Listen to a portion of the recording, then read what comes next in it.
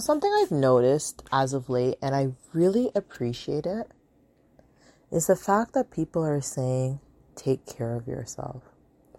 I found that if I've had to take a sick day from work, or let's just say I wasn't able to participate in an event or an activity because I was sick or wasn't feeling well, I find that people have been responding with so much grace and so much compassion.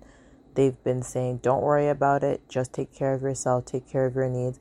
And I've also been doing the same thing with others. Actually, I literally just sent an email to someone who's sick and can't do a podcast recording. And so that's what I said to her. And I'm like, I just paused though. I was like, it's just so nice that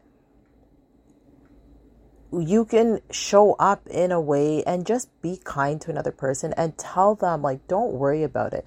Because I know a lot of times people don't take sick days from work, or people show up sick to events and feeling under the weather or just feeling mentally unwell, and I really want to point that out, because sometimes you're mentally unwell and nobody else can tell because nobody else knows what's going on in your head. And so you might look fine and you might be smiling and laughing and chatting away, but deep inside your head you might be feeling depressed, you might be feeling stressed and overwhelmed, you might be feeling anxiety, you might be feeling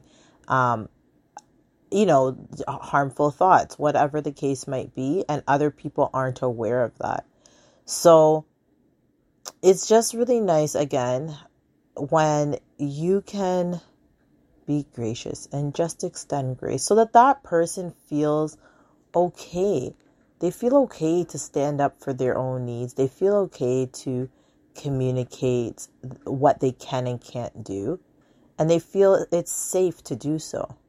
So the next time someone declines something for you, don't give them a hard time.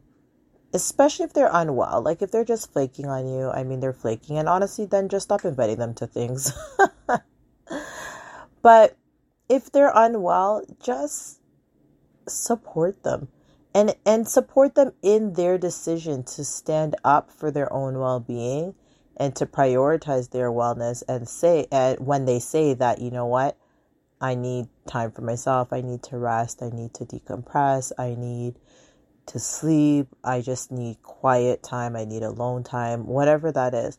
And I think if we start to use this language more, it normalizes the conversation of people advocating for their own wellness and advocating for what is best for them based on their needs. And it also helps us to recognize, like, well, what are our needs?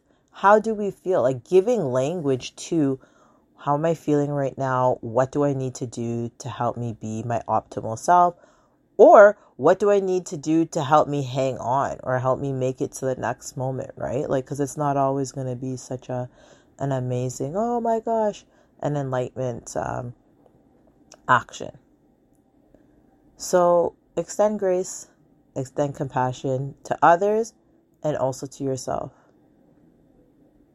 And that's all I've got for today, folks. Until next time, continue to serve yourself, your loved ones, and your communities from a full cup.